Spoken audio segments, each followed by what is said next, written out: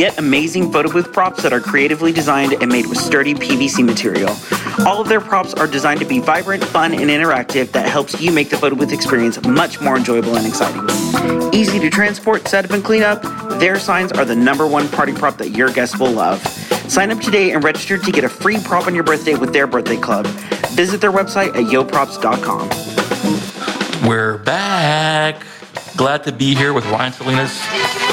Don't interrupt my intro. Stay tuned as we discuss what's been happening since we're gone and what we'll be doing this upcoming season. Stay tuned, Steve.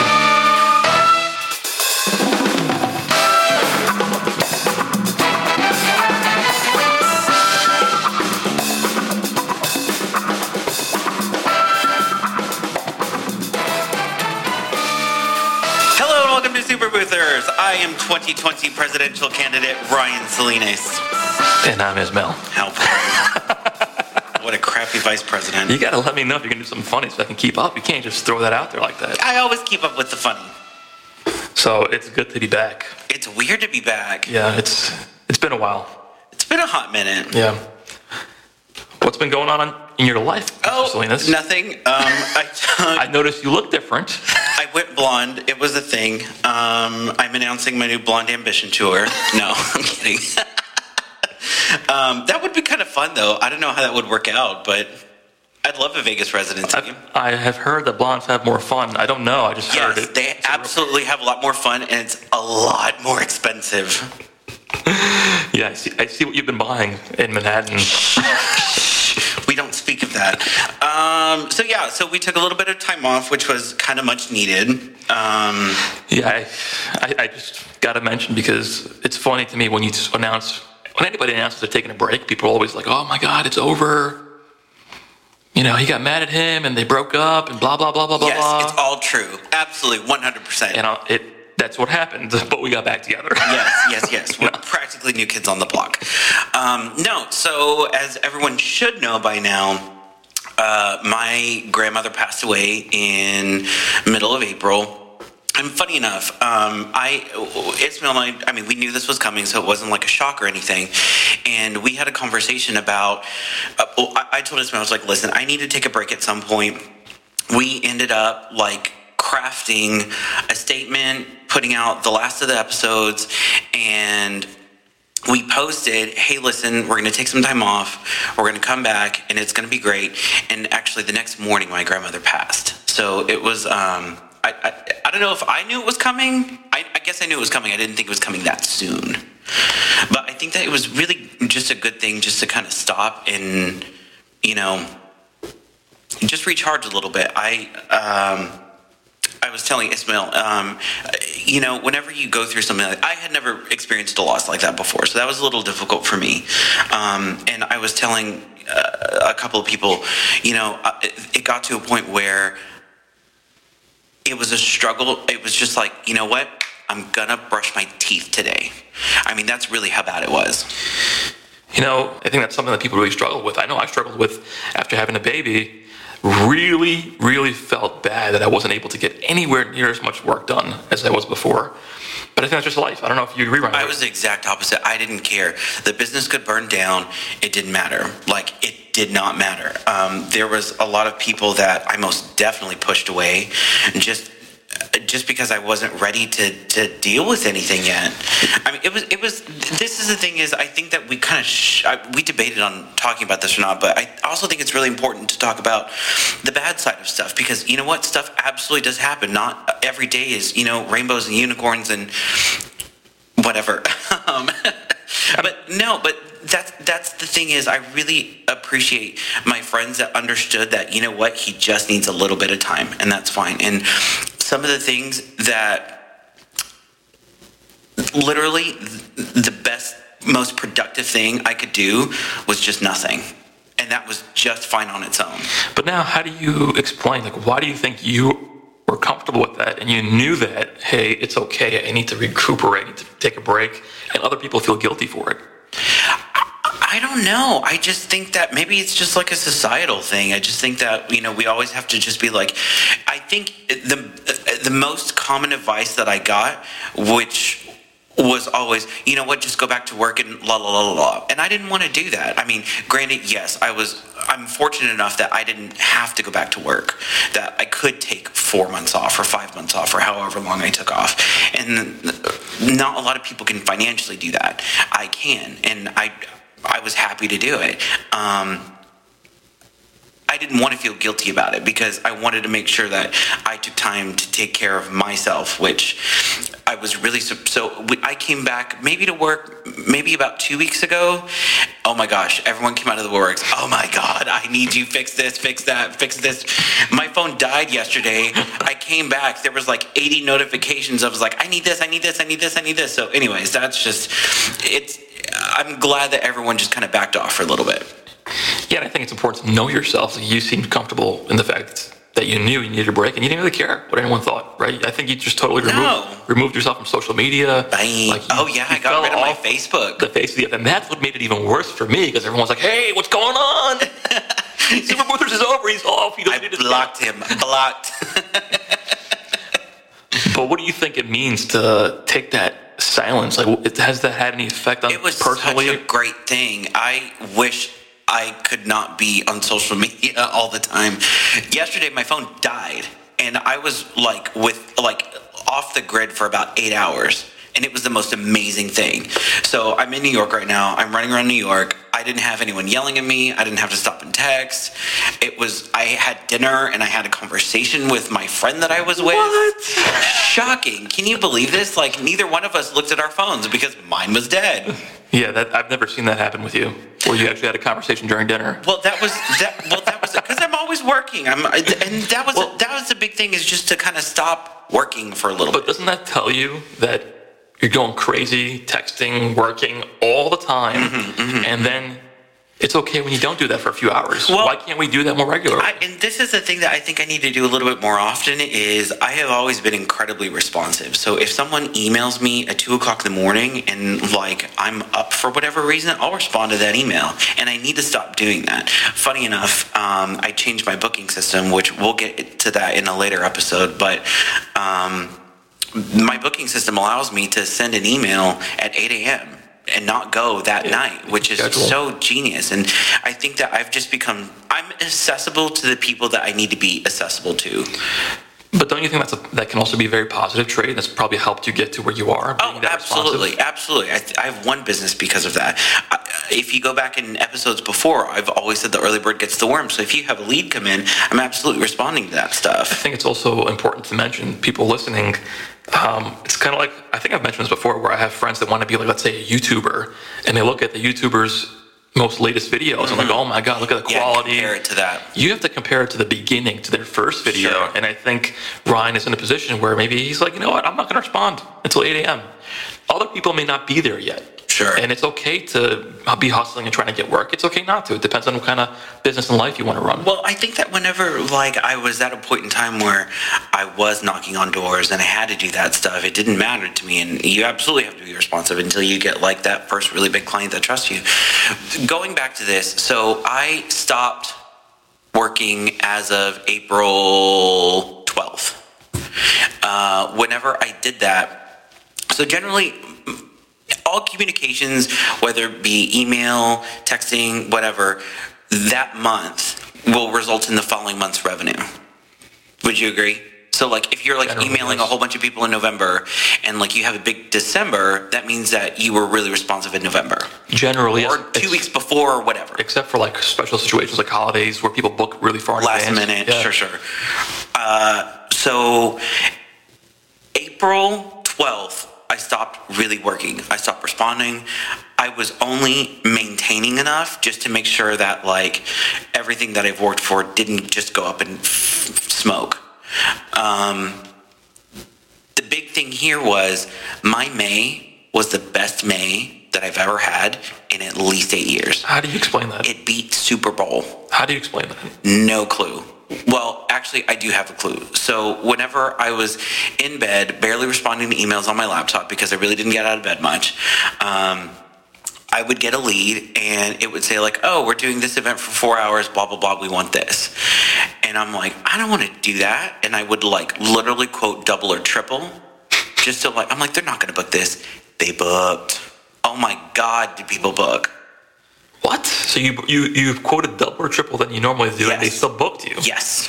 This is something I've heard a lot. That's how I got that. So those that follow me on Instagram, I did an event in Boston, and it's a client that, truthfully, what ended up happening was I met this client in Vegas. It's attached to my Amazon client, and whenever I went to go do their event, they were like, oh, blah, blah, blah, can you do this event for us in San Diego? I was like, yeah, absolutely, totally. Oh, can you do this in San Francisco? Sure. Didn't hear from them for a year. 1 year. And I'm thinking to myself, my God, because the last time, so this is a whole bunch of like tech. You got to nurture your clients. We've talked about all this. Yeah. But this is a whole bunch of like tech nerds. And so whenever I did this event in San Francisco, it was at this really trendy spot. No one came to take a photo because they're all programmers, and they're like, well, what are you doing with my number? Are you going to spam me? And they didn't want to take a photo because of those reasons. So I was like, so my point is, it didn't really get utilized. So I was like, well, maybe that's why they didn't book. But anyways, so fast forward, they emailed me a little bit after March. And another thing happened a week after. Anyways, we'll get to that. Don't you love when those emails pop in like out of no? I think it's addicting as a business owner. It's so weird. And you get an email for a big job for big money, and it's just like you sit and having dinner with your family. Oh my gosh! This is why I'm in the business. This is awesome. It was just insane. So anyways, so this email pops up, and they're like, "Hey, we haven't worked with you in a while. Can you do an event for us in Boston?" And keep in mind, like I'm at like random, like depressing, like in my whole kind of thing. And I was like, you know what? Like I bid it healthy. It wasn't cheap. It wasn't expensive. It was just healthy. She was like, oh my God, yes, absolutely. She booked and paid. I was like, okay, well, I guess I'm going to Boston, which will be nice to kind of get out of the house for a little bit. This event, see some sunlight. This event was a 3-hour event, and I was like, you know what? I'll just go to New York right after and just kind of hang out there. So I turned a 3-hour event into like an 8-day trip. But whatever, I might as well do it on someone else's dime, not mine. As you should. Well, so anyways, so I actually didn't find this out until last week, and I don't even think I told you this. So a week after my grandmother passed, one of my big December clients that I do every year, actually the one that I've screwed up every year, that one, she emailed me, and she goes, hey, Ryan, we want to book you this year, blah, blah, blah, blah, blah. Did not at all respond to that thing. I mean, I straight up ignored it. I didn't see it come in because it didn't go into my ticketing system. So the only reason why I found out was because 3 weeks ago, her assistant emailed and she's like, hey, Ryan, we just wanted to check on this. Make sure you have the data available. We want to book, blah, blah, blah, blah, blah. And whenever I search my mailbox to see what I charged them last year, because I get emailed a copy of everything, I saw that her boss had emailed like a week after my grandmother passed. I was like, oh my God. So I responded to both of them. I responded to the assistant. I was like, yes, blah, blah, blah. Here's a proposal. Responded to her boss. And I said, or her name is, I was like, Amber, I'm so sorry. I just saw this. I said, you sent this email like a week after my grandmother passed. I was just not in a state of mind. I took a lot of time off of work. I am so sorry. I sincerely apologize. She emailed back within like 5 minutes and she goes, don't worry, take all the time you need. And she told me this beautiful story of her grandmother. Now, what's really, I just got to interject here because a lot of people would have been like, oh, Ryan, don't get personal. Sure, absolutely. Don't send that to them. I have dealt with this client for 6 years. I wouldn't tell that to anyone. Mm-hmm. But I also know that she's a woman. She's always been more empathetic. It's a healthcare company. They genuinely care about people. I mean, there's also that all makes a lot of sense too because you knew the relationship, you knew the people, you know what they think like, but in the general business world, I know everyone has seen this where you go to like company pages and you go to About Us or you look at profiles and you see what's your favorite cookie? I'm a dog lover. What's your favorite taco? I like long walks on the beach, and there's a reason people put that is long because walks to the bank. You don't know who's reading it and what they like, and having those things mentioned on your profile or on your site or in your About section gets people to connect with you. If they just relate to one of those things, they automatically feel a better relationship with you. Starwood Hotels kind of started, I think it was Starwood and Disney that on their name badges, they have the city of where people are from. And that is always such a great conversation starter. And I've always loved Starwood, and they were merged with the company that shall not be named.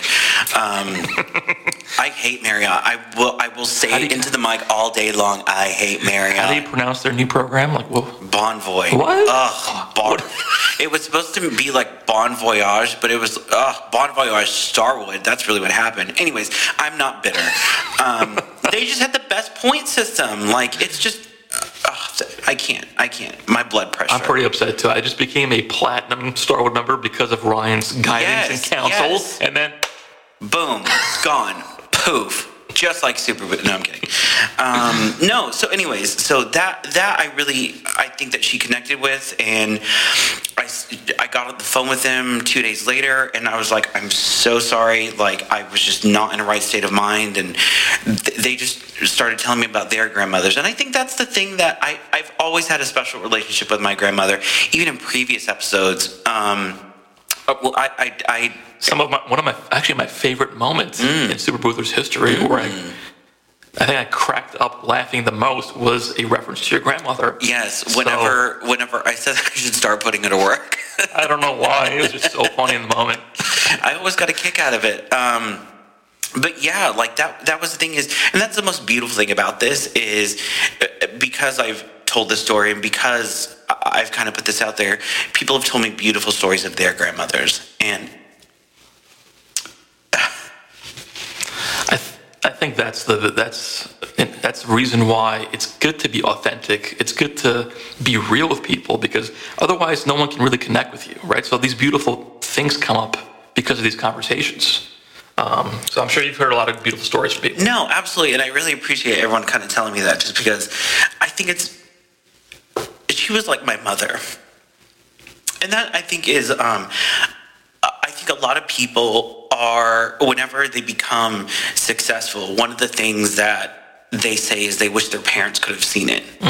And I'm lucky that my grandmother kind of got to see me in some remote form of success, whatever that may mean.